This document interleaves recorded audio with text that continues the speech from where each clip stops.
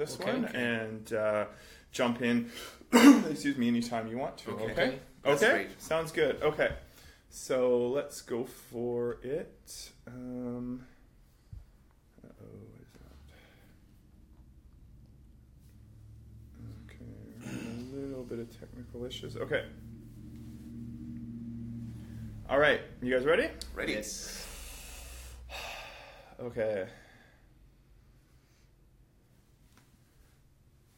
Good morning. This is Aaron Orlando reporting live via webcast from Revelstoke for RevelstokeMountaineer.com. For those of you tuning in for just the first few seconds, I really want you to stick with us today because we have a really exciting event going on tonight at the Revelstoke Performing Arts Center.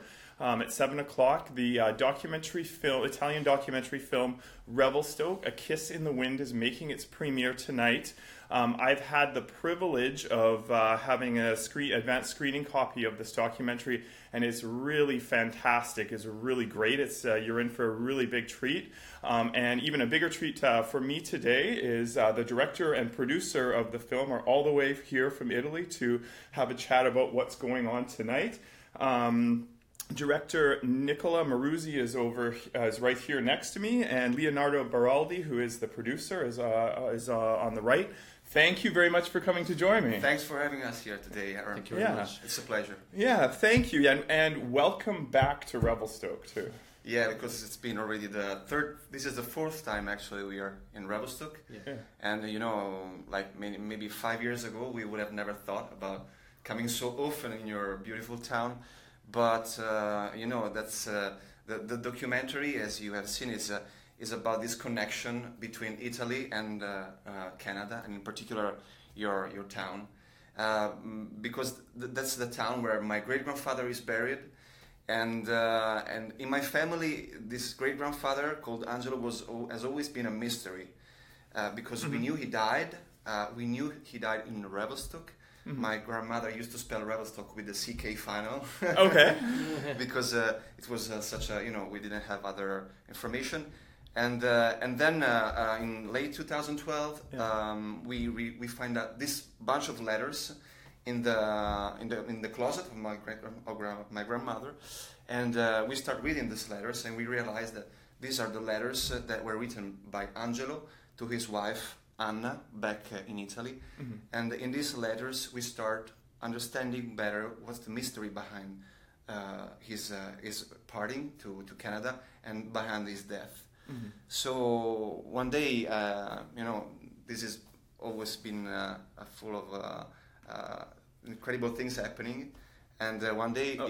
I'm sorry, we had a technical problem. Okay. It was not going live. I just realized that. No My problem. apologies. Okay, Something no just problem. happened there. We are back now live. Actually, I've just pressed go live now. Okay. Sorry, we have a technical error. This is Aaron Orlando reporting for RevelstokeMountaineer.com. We have a real treat this morning. For those of you who are tuning in for just first little bit to see what we're talking about tonight at the Revelstoke Performing Arts Center, we're showing Revelstoke, A Kiss in the Wind, which is an Italian documentary. And it's absolutely fantastic. I've had the opportunity to see an advanced copy of this of the documentary, and I can promise you it's really well worth it. It's really, really well done. And an even bigger treat for me today is I have the director and the producer of the film joining me all the way from Italy for the screening tonight. Nicola Maruzzi is the director for it. Leonardo Baraldi, is the producer. Thank you so much for coming to visit us, talk to us here today, and welcome back to Revelstoke. Thank you very much for inviting us. Sorry, we're just running this through the second time. We just had a little technical glitch there. This is an absolutely fantastic documentary. I highly recommend it. I've had a chance to see an advanced copy. It's beautiful. It's got amazing archival footage work. It tells a story of Revelstoke, a very lyrical story of a person's involvement. It features several local people in the documentary. So it's Revelstoke loves to go see itself. We don't get very many films here. We're not like Vancouver where they film a film and everyone's like, "I'll get out of my neighborhood." Everyone comes down and wants to see see what's happening here. So Nicola and Leonardo, thank you for joining me. This is great. Yeah. Thanks a lot. Thanks a lot. So A Kiss in the Wind, what is the connection between Revelstoke and your family back in Italy? How did this come about? Well, it all started in late 2012 when we found this bunch of letters in my grandmother's closet. And we realized that those were the letters that my great-grandfather Angelo, who came in BC in 1913, wrote to his wife back in Italy. And we knew that this great-grandfather, he died when he was here. Probably we just knew some very blurry information about him dying in a tunnel. Someone said that he had been killed in an explosion, but we really didn't know anything about it. So it was a big mystery in our family.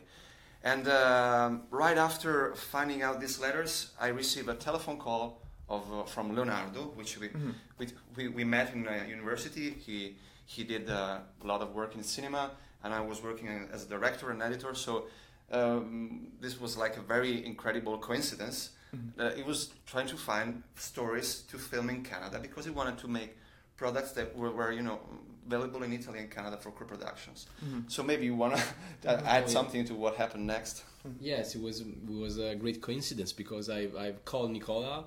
It was kind of a lot of time we didn't get in contact, and I was just asking me, as I was asking to many authors, many directors at that time, do you have a story that connects Italy and Canada? Because I really want to go to produce there something, maybe with a Canadian producer.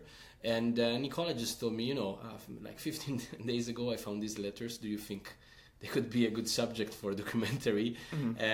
Because I'm thinking about it, and I said, well, it's perfect. That's really the story I was searching for, And so from that moment, the adventure started, and it lasted 3 years from the very moment we had that call to the moment that the documentary was released.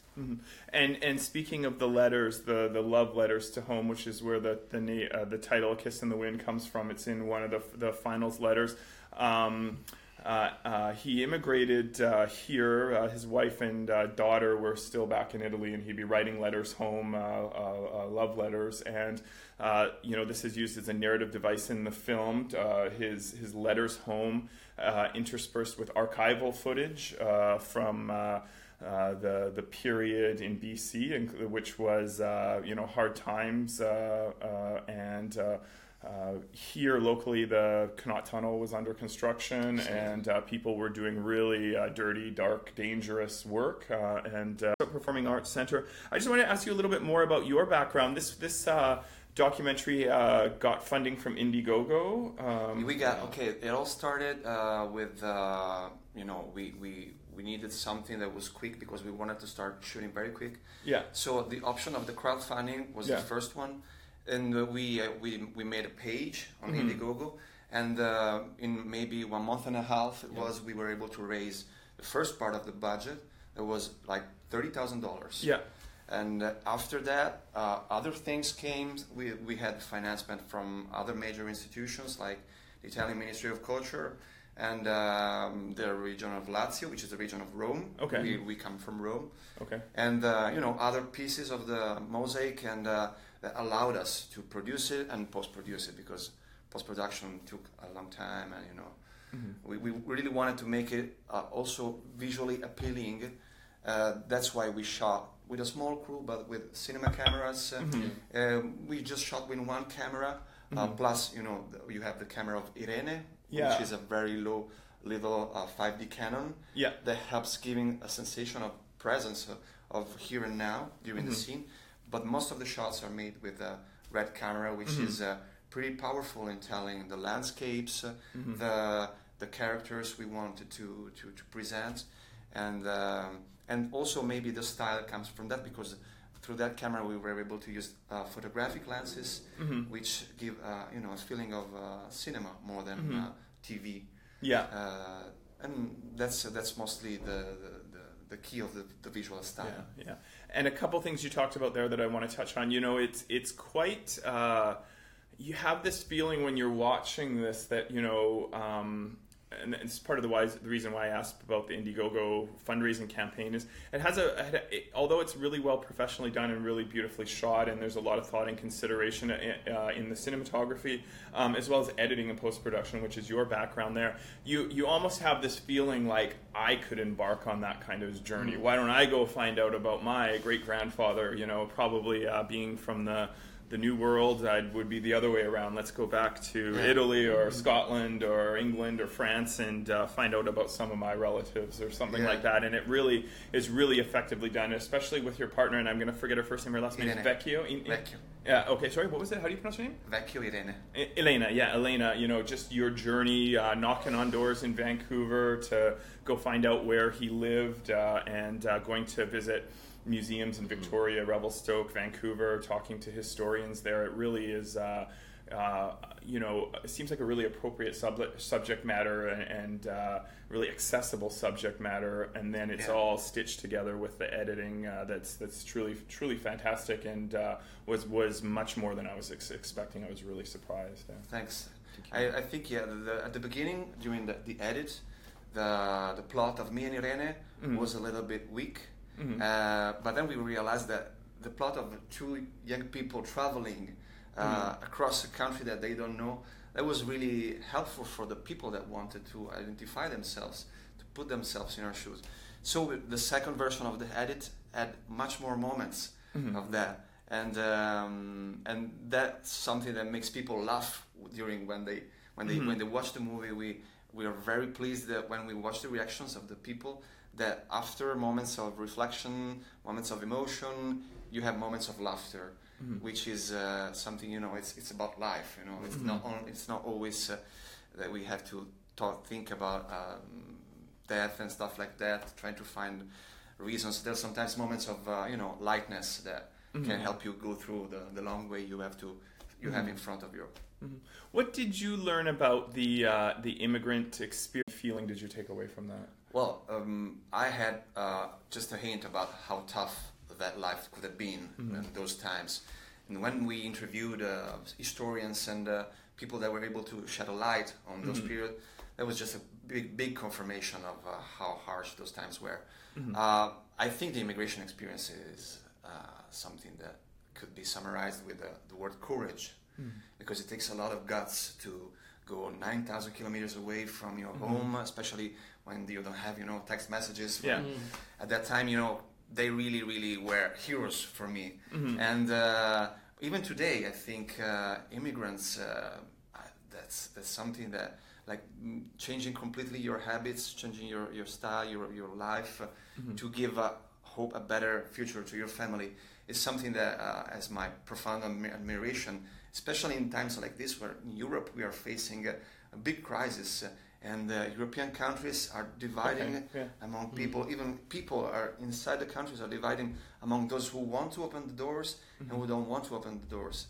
And so now I think Europe and North America are very well connected with this issue, considering what's going on in your continent, in the US about immigration. So that's something that really connected myself, my past, the roots that I had, but that I had to rediscover with the life and the world I was living at the moment. And I think that one big connection between old immigrants and new immigrants, from all over the world, not only people that's coming to Canada or North America, is and it these things it emerges from the documentary is that the feelings are the same. So the feelings that you hear while Angelo is reading his letters, the feeling as an immigrant, are the same feelings that we heard by the people that we just interview, in these years that we were making the documentary, So even if the conditions of life are completely different, because maybe you're not coming to work as a miner, but maybe you're coming to work as a graphic designer or whatever. You come not with a boat, with a plane, and then you have WhatsApp, Skype to connect with your relatives and friends on the other part of the world. Anyway, the feelings of being lost, the problem with the language, the problem with finding a job, and all of these things are still the same, 1 century ago and today. You see some of that heart sickness and longing from, as you mentioned, the people you interviewed in Vancouver who had recently immigrated over. One of the fellows was making wine in the basement because it's too expensive here. And another woman, talked about that directly. Even though you got Skype, that's not the same thing. And certainly in the letters that come out, you have this great feeling of longing and distance and love, and you can really it's very in a very palpable sense. You can feel that distance, because back then it would have been a coach ride or a long train ride and a steamer ship for weeks to get back home, and it was financially prohibitive. People got here, they worked hard, but they weren't as successful as they had hoped to be, and just getting the ticket home was a challenge, let alone saving some money given the hard times there. Yeah, there was distance and time are two variables that we started with when we thought about how to approach the subject, how to approach the interviews. So the questions we asked to the interviewees were, what is distance for you? What is time for you? And that helped us understanding much better how the differences with the past are. Yeah. Also because one letter at a time, it took maybe 3 weeks, maybe something more to get to Vancouver, but then the letter had to climb through all the the railway, and so 1 week more. So sometimes they were working. Angelo was working in a post that was far away from Revelstoke, and he had to walk. He could do it just once a week. So the letters, I think at the time the heart beat stronger, a bit faster, because once the letter arrived, it was like the big event of the month for you. Yeah, it's not like today, Exactly. Okay, I'm gonna read this email later because I have to take a coffee. No way. I mean, that was the priority. You can see it in his beautiful handwriting in the letters. They're perfectly laid out and just amazing. And his words are also very, passionate and full of emotion. It's not like a text saying, you bring milk or something like that. Yeah. All right. Well, I want to wrap it up, but I want to make sure everyone knows about the details. So Revelstoke Performing Arts Center tonight, Friday, May 12th at 7:30. I think starts 7's maybe the doors or something like that. Yeah. And then you're going to be doing a Q&A. Yes. Right after the show. So yeah, I'd stay for that. And I just do want to emphasize. I know I said it already 2 or 3 times already, but I was really surprised about how good this was. And then that's backed up by the award wins and nominations, and just showing people that it's really great. You won't be let down. You won't be disappointed. Take my word on that. And I hope to see you tonight. Tonight, Leonardo. Nicola, thank you so much for doing this. Thank you very much. And good luck on the rest of your tour.